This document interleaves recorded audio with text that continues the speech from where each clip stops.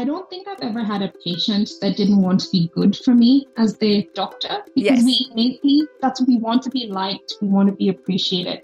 And, I don't ever think that I've thought my patient lied to me. I think that I always see it as that my patients want me to see them as being a good patient, right? Yeah. And for me, I don't have good or bad patients. To me, But it can be very people that I overwhelming need to help as a patient to be told to do a whole lot of things.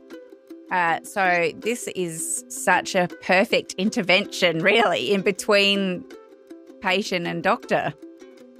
Yes, because today we have 47% of people are living with a chronic disease. So whether your doctor has started you on a tablet or not, you have a chronic condition. If the doctor said to you, let's try diet and exercise first and see if it works, they diagnosed you as early stage.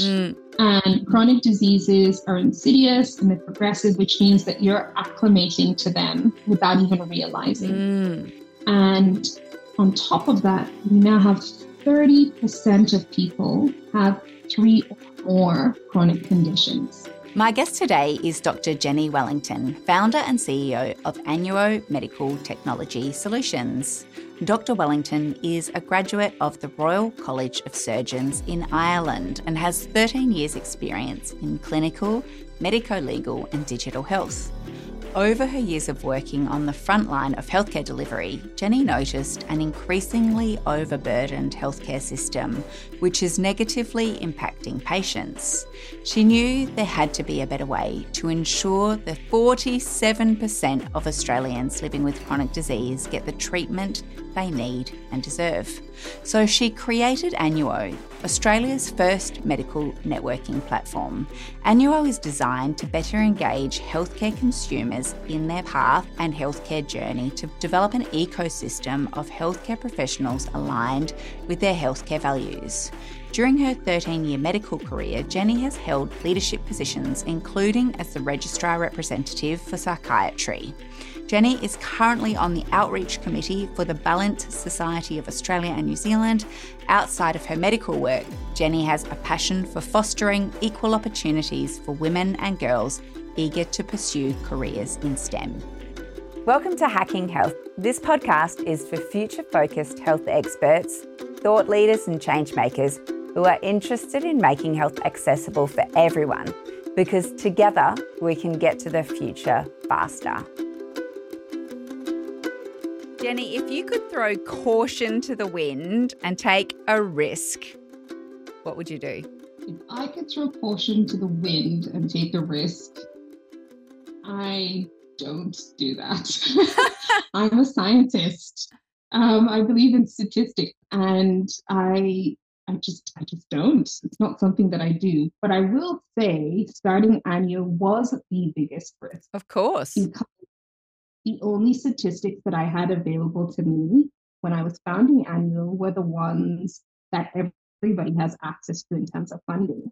What was buried and what I didn't really see was the statistics about funding that goes to Black female founders, which is 0.003% of any funding in the world goes to Black female founders. And I think it was in 2022, Christmas of 2022, I looked up an article that only 97 Black female founders in the world had ever raised over $1 million in funding. And that would have been after 2 years of bootstrapping. And by that point, I was a year and 14 months in. Oh my goodness. So for someone who doesn't take risks, it's a pretty big risk. I actually heard a podcast about a VC who was a woman of colour, and that was her whole platform to fund more diverse startups, because those statistics are just horrendous. Yeah, they absolutely are. And I'm living proof of that. So I have literally bootstrapped Annuo. I worked 3 jobs at one point in time to be able to look after myself, my kids, my responsibilities, as well as fund the entire development. And I have emails of 159 no's. And I persevered. And today we have over 140 clinics under contract. Amazing. 3.5 million subscribers. 5 million. And is that globally? No, 3.5 million. That's Australia only. That's not even when we expand. Oh my. That's just in Australia. Goodness. That is massive considering what our population is. To my knowledge and to my marketing analysis, no health tech company or health had ever had up to 5%. And we have 3.5 million subscribers under contract in a country with 26 million people. So, oh my gosh. Oh my goodness. So my next question sort of seems a bit pathetic now, but do you prefer Ireland or Australia? Because you're Irish, and also can you share why? But I think in talking to you, your accent is such an international sounding accent. I've seen a few little Irish quirks in your accent, but talk to me about that. Yeah, so talking to you a little bit about my Irish accent. So I actually had to water it down when I came over to Australia because I remember I saw someone, I was like, oh God, your baby's such a cute little mite. And then she was just like, did you just call my baby a dust mite? And I'm like, no, I didn't call your baby a dust mite. And I was like, oh, you're one down the road. And they're like, the one down the road, what does that mean? So there's been a whole bit in how I've learned how to speak from coming here, but that's natural. I think anybody who comes from anywhere will tell you that there's a lot of like slang and colloquialisms that you drop. But I would say that Ireland will always have my heart because that's where those are my formative years. That's where I spent my formative years. But Australia's home. Australia has given me so much, and there was no better evidence of that than when I went to London recently. And I remember at one point I was like, oh, can't wait to get home. And then I realized Australia really is home. Oh, that's nice. Yeah. It's a switch. Yeah. Are your parents in Ireland still? No, they're not. So my family have quite an interesting history with Ireland. So both my parents are mixed heritage. So my father has Scottish heritage as well as Nigerian heritage. My mother has Afro-Caribbean heritage as well. And during the Civil War in Nigeria, my grandparents were very close to the SMA Irish nuns and priests that were in Nigeria at the time doing a lot of missionary work. And in an effort to quash the rebellion, the Nigerian government told them that the Irish nuns and the pastoral team had less than a week to get out of the country, and they had no way to leave. So my grandfather's best friend was actually in the military, and he was able to arrange for them to get a plane off to Sao Tome. And from Sao Tome, they flew out to Ireland. And the priests and nuns were really grateful. And they always said to my grandparents, keep in touch, make sure you write. And my grandparents are very good at writing letters. So as the Civil War progressed and they started to conscript a lot of the young boys as soldiers, my grandparents had 8 children. They had 5 sons and 3 daughters. And they were really worried because my uncles are getting really tall. It's hard to hide them in a dress. And so they wrote to the priests and the nuns and they said, we'll do the same thing, put them on the plane, send them out to us. And they did that. And then they enrolled them in school. So my mom's family all went to school in Ireland. And some of them went to university. One of my uncles is an Oxford Law graduate. My other uncle went to the College of Surgeons, just like I did. My other uncle went to Trinity College and he went into software engineering. He's a really great mentor. And so when it came time for me to go to school, again, my grandmother wrote a letter, the same to Father Byrne again. And Father Byrne was like, yep, I don't think Rathdown, which is where my aunts went, had space. But he was like, oh, I know this lovely school in Galway called Calmore Abbey.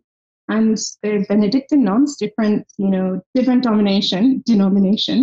But they'll take her. And then that's how I ended up in Ireland. And I went to boarding school in Ireland and then went to university in Ireland. So my formative years are spent in Ireland. Wow. What an international story. Not what I was expecting. Yeah. But great. Great to understand, how you came to be here, which is such a cool story. So, who is one of your biggest mentors or inspirations in business? In business, I would have to say Pauline Fatawi, who's now a director of the Australian Computer Society. And we met at a diversity in the entrepreneurial ecosystem event that Advanced Queensland ran. And she's such a warm personality that I was in the middle of speaking to someone and we just looked at each other and she just walked right up to me. And she said, "What do you do?" And I shyly told her what my startup was about. She goes, "You should be proud of yourself." And then she pointed at River City Labs. She was like, "Why haven't you come to talk to me yet?" And I was like, I was like, "Oh, you guys are really, like you guys are really big." And she goes, "Yeah, I get that a lot, but talk to me. And you should ask me for stuff." And she goes, "You should have asked to come to talk to me." And then she said, "Do you have your phone?" And I said, "Yes." And then she said, "Tell me your LinkedIn." And I did. And then she put her number in. She connected with me right there and then. And she said, "I'm going to call you for a meeting." And then she looked at me and she goes, "Don't worry." And I hadn't said anything to her. She goes, "Don't worry. I'm going to help you raise money." She goes, "I have been where you've been." She goes, "I have seen people where you are." And she said, "It's going to be hard. You're going to need to have thick skin." But she goes, "We're going to get there." And that was it. And from then on, she just became my phone a friend. And she has been one of the biggest advocates for me in rooms that I didn't know that existed, helped me knock on doors that I couldn't even see. And so to have her with me on Friday was just like an amazing, amazing experience. And now she's one of the directors of the Australian Computer Society and River City Labs. So just been amazing just to have somebody that just gets it, that's somebody that just acknowledges and understands everything that I'm going through and, just helps me and shapes me. And it's not all about support and telling me how wonderful I am. Like she's very honest and direct with her feedback, but you need that. You need someone who's going to see everything from all angles, someone who's going to tell you how you need to be better. And as a founder, then your duty to your mentor is to be coachable and to actually listen what you're being told, even if it hurts, even if it's somebody's telling you how ugly your baby is, which is your product, or what you're founding. You have to be willing to listen. You have to be open. And she has been amazing in terms of that, always challenging me. But more so than just business, she's always made sure that I'm okay, Like on difficult days, she'll let me cry. And she'll say, "No, you need to let it all out, let it all out." And she's just like, "And tomorrow we'll start again." So he's been that for me. So I haven't had to put on the face or the brave face with her. It's just been true mentorship. And learning from her, listening to her, I've been able to put a lot of the things that she's put into place. But even lots of other people who have just given me little bits of their time. The Advanced Queensland Female Founders team have just been phenomenal. They have been such a driving force in terms of constantly putting me forward for things and really seeing me and seeing what value that my company can actually bring to the ecosystem. Taking the time to talk to me. They're not just, the government. Like anytime I've had difficulty, I have been able to pick up the phone and sit down with them and have a conversation. Yes. And get real advice, things that I can actually put into action. And they're very good at listening. They're very good at listening to what is happening. And they are truly invested in making it a much better place for women to actually be in that entrepreneurial space. So you mentioned Friday night. What happened on Friday? So on Friday night, I still have problems saying this out loud. On Friday night, I was the recipient of the Future Focused Business Achiever Award from the Women in Tech. And the theme this year was "We Are the Change." That alone resonates with me because I'm a doer. So I always believe that you should be the change that you want to see. And so to have an organization like that recognize what we're trying to achieve in our tiny little company was just phenomenal. And I'm still in shock. Show us the award. Pick it up. If you're listening on the podcast, you can't see this, but it's a beautiful glass piece that says Women in Technology Awards 2023. Dr. Jeni Wellington. Amazing. Absolutely. Well Just done. phenomenal. Well done. You know, I almost wasn't going to be there because I actually got nominated by someone. And when I saw the nomination come through, I didn't take it seriously. Oh, my goodness. I thought it was a joke. And then a week to the submissions, the person actually contacted me and said, I sent you through this nomination. Like, you know, have you filled this out? You need to take this seriously. Call me.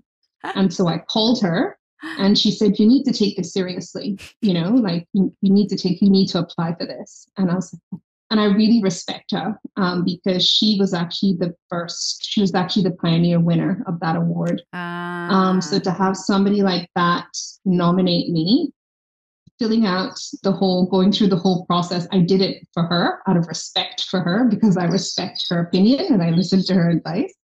But the other thing was giving the people for whom Annuo exists for, people that live with chronic disease, actually bringing the difficulties that they're having front and center, and giving a platform like that for understanding really was part of it, on top of all the other different soapboxes that I stand on every now and then. Well, that's definitely the purpose of the organisation. I guess, what I understand of Annuo is the desire is to better treat patients with chronic disease. So have you been able to witness the impact that the technology has made, and maybe explain to us how it works and, yeah, what's it like seeing your vision come to life and be so successful? Annuo is a healthcare networking platform that allows healthcare providers to better communicate with their patients, but also the healthcare providers that share a common patient. And it helps them collaborate better over treatment planning. But more than that, it actually helps the healthcare providers understand where the patients are coming from and gives them a deeper understanding of what happens when they leave the consult room. It helps them understand what the healthcare values are of the patient. It helps them be truly collaborative and including the patient's voice in the care. And for the patients, what we hope that the platform does is that it provides information that is meaningful to people in a way that they truly understand and in a way that's impactful in terms of them being able to understand why the recommendations have been made and turning that understanding then into them being better equipped to put into action a lot of those treatment tasks. And it doesn't just create a block or document treatment plan. It actually kicks it off into action. So when you initiate it, it will send off referrals that need to get sent off. It will remind you to take medications. It will remind you to do the blood tests. It will always remind you to fast the blood tests as well and tell you when you need to get there to get the bloods done. It will ping to your doctor that you've got them done, so the doctor knows to look out for those blood tests. And if the doctor has suggested that you do things like blood diaries or pain diaries or, do any vitals like your heart rate and blood pressure, rather than bringing all those things down on a piece of paper or on lots of different apps, all of that is directly plugged into Annuo so that when you're sitting down in front of your doctor, it's not a memory task of trying to recollect everything. It's right there. And the data has been analyzed so the doctor knows on what day and how the treatment was influenced by lots of different factors. And that means that rather than spending time writing on lots of different pieces of paper or looking for different documents, your doctor just focuses on you and just talks to you about what you need and hears what you think and what you're feeling.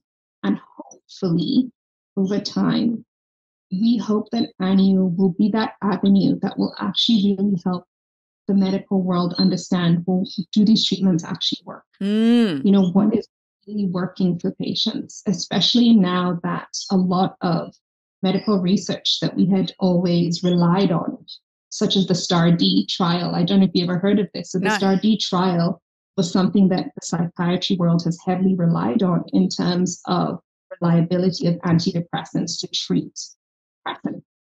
And the study was supposed to include a specific assessment test being administered to determine depression, but also the progression of the disease and also the remission of the disease.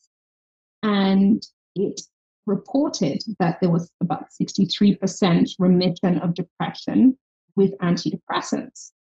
But now, with transparency, they've been able to find that the same assessment test was not used throughout. Right. And so there were people that were written into the test as having depression that on the scale of it naturally meets the criteria for depression.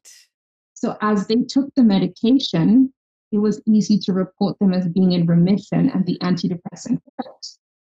When in actual fact, if you looked at the standardized testing, they did not meet that criteria to begin with. So the raw data actually shows that it was less than a third of the people that antidepressants actually helped, not over 63%. And now the entire medical world is spinning on its head, thinking about all the time that we've lost in terms of honing in on something and saying this was it, when we should have been looking for other treatments. Yeah, wow. And so Annual has that potential to ensure that transparency is there from day one. And it also has really show what works. The transparency maybe of like making sure that patients know what they're meant to be doing, because with chronic disease, it can be so complex, I suppose. If you've got all those things you're saying that you need to do, what if you miss one of those things and you're part of a trial and you just lie to say, well, I definitely did that. And so like, how can you get accurate data as someone who's such a data person if people aren't doing what they're supposed to be doing? Exactly. And, the thing about it is that I don't think I've ever had a patient that didn't want to be good for me as their doctor, because we innately, that's what we want, to be liked. We want to be appreciated. And, I don't ever think that I've thought my patient lied to me. I think that I always see it as that my patients want me to see them as being a good patient, right? Yeah. And for me, I don't have good or bad patients. To me, but it can be very overwhelming that I need to help as a patient to be told to do a whole lot of things. So this is such a perfect intervention, really, in between patient and doctor. Yes, because today we have 47% of people are living with a chronic disease. So whether your doctor has started you on a tablet or not, you have a chronic condition. If the doctor said to you, let's try diet and exercise first and see if it works, they diagnosed you as early stage. And chronic diseases are insidious and they're progressive, which means that you're acclimating to them without even realizing. And on top of that, we now have 30% of people have 3 or more chronic conditions. Crazy. So if you think about the fact that for each chronic condition, you will see at least 3 healthcare providers. You probably see your GP, you probably see the pharmacist, you might see a specialist. Psychologist or whoever, and you have 3 conditions, you have over 9 people involved in your care. And we put the burden on the patient to be the carrier pigeon. Yeah. In terms of carrying the messages across from all these different people. So true. Right? When they're the ones that are carrying the condition, they're the ones that should be cared for. Yes. We should be caring for them. We shouldn't be giving the burden to them to carry that information and interpret and be the gatekeepers of, well, what should this person know? What shouldn't they know? right? And we put that on them. And people that have chronic conditions, they don't want to feel like a victim. They don't want to have that sick role. Nobody feels comfortable feeling that, I'm now in a sick role. I'm not who I was. They want to have the same quality of life as everybody else. And so when you put them in that position, they often report feeling like their chronic condition is a full-time job. And now I have this, I can't do this, I can't do this, I can't do that. They're then responsible for scheduling all the appointments. They're responsible for making sure that the information gets from Dr. A to Dr. B. They're also responsible then for making sure that their blood tests are done. They're also responsible for making sure that, that they get there on time, or that the referrals are done, or, taking medication for them to carry. And if you think about, parents running around, working hard, trying to just be parents. And then you think about maybe one of them has a chronic condition or 3 chronic conditions, trying to look after their family and do that. It's quite demoralizing. So have you talked to patients about their experience with the software? Oh, yes. Before Anu became a thing, I like to think about it, before it became a real thing, one of the very first things that I did was, when I conceptualized it, I built a very small version of it, and a GP that I know let me use it in their practice. And I just talked to the people that were using it for about 9 months. And that information was then turned into what Anu is now. And I took it back to doctors and I said, well, this is what patients have said. Would you have a product like Anu? And they're like, oh my goodness, yes, I want something like that. And then I realized that I would have to make a separate product for each different medical specialty, which didn't make sense. No. Because like I said, 30% of people have 3 or more chronic you want conditions. them to collaborate. Yes, these applications would have to talk to each other.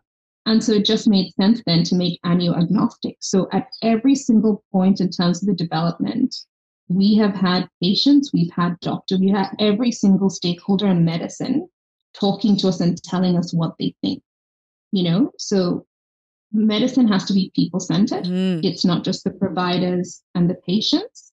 It's also the payers. So Medicare funding, what does Medicare need from us? What are their hopes and dreams for the system? And the policymakers. So the policymakers meaning, clinical guidelines that are being written, hospital administration, the healthcare facilities, what do they need to make sure that patients get what they need?